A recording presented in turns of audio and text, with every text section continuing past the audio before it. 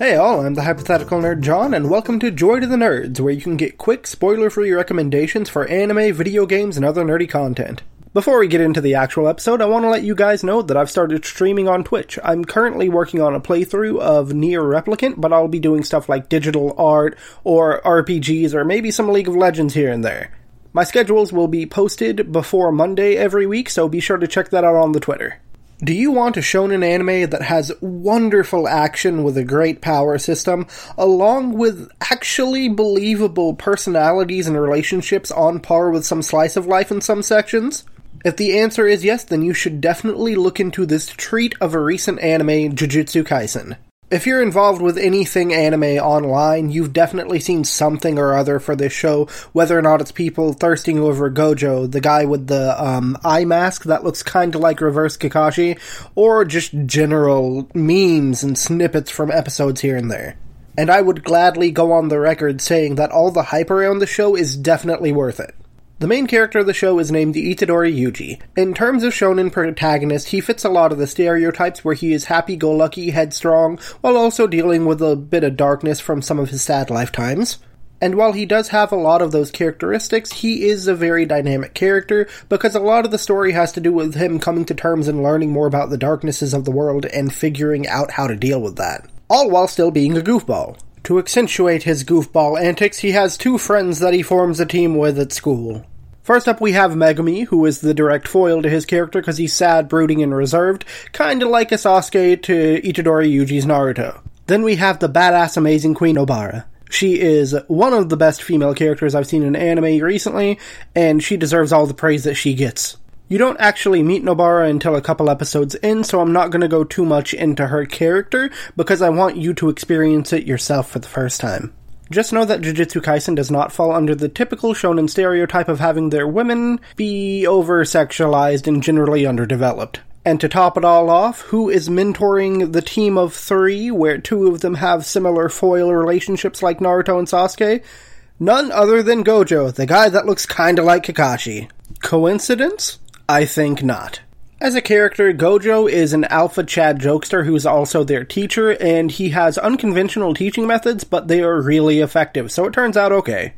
Now that the introductions to the main cast are out of the way, let's get a little bit of an introduction to the story. Due to circumstances that you'll find out in the first episode, it turns out Yuji is a wonderful vessel for this great, all-consuming evil. And using Yuji as a vessel for this evil will make it a bit easier to deal with, or so it seems so far. So our fearless/fearful protagonist is introduced to the world of sorcerers and curses. Within the world of Jujutsu Kaisen, there are curses. Curses are like beings that are given form made up of negative emotions or negative energies, that kind of thing. I'm gonna do a villainalysis sometime later to more explore the entire idea of what the curses in the show are, but overall they're weird demon things that normal people can't see that Jujutsu sorcerers exercise to get rid of them. Jujutsu sorcerers are able to utilize cursed energy to fight off curses in various techniques and powers that manifest differing from person to person. So the power system does really well because it can be personalized very easily from character to character. And they also have some in-plot relevant reasons as to why explaining your power to your opponent when you monologue makes it more powerful. So no more wondering, why the hell are they explaining this to their opponent? So the show overall does a good job at teaching you, a normal person, how this stuff works, through Itadori Yuji for the most part, because Yuji isn't naturally a Jujutsu sorcerer. And since he wasn't raised in a Jujutsu sorcerer kind of community or family, he doesn't really know what's going on either, so the characters have to explain things to him because he doesn't really know. Which I think was a really good way to explain the Jujutsu sorcerers as being omnipresent and just kind of everywhere, but just not really known, because you have a character that's like you in terms of their information on the subject, learning about it from the experts. And the number one reason why I love Jujutsu Kaisen is the interactions between the characters. They goof off, they get into crazy antics, whenever they're not doing some form of combat, there's something hilarious going on. Like, this is a slight spoiler, because it's just something that happens post-credits in an episode, but doesn't really have any bearing on the plot whatsoever.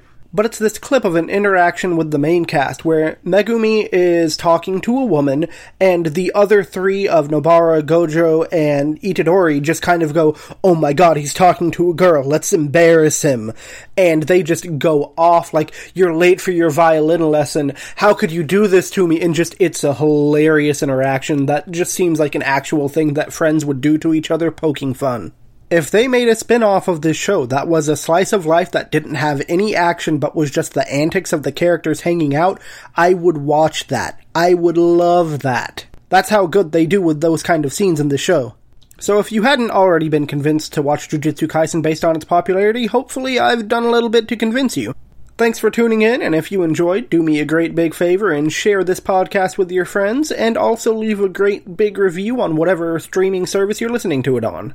I just want to say thank you for spending some time out of your busy day to hear me rant on about something that I think is pretty rad, and I hope you have a great day and come back to hear us.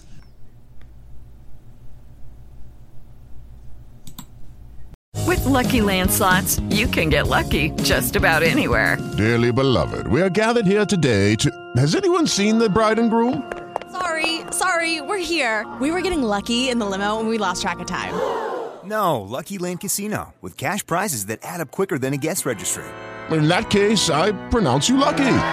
Play for free at LuckyLandSlots.com. Daily bonuses are waiting. No purchase necessary. Void where prohibited by law. 18+. Terms and conditions apply. See website for details.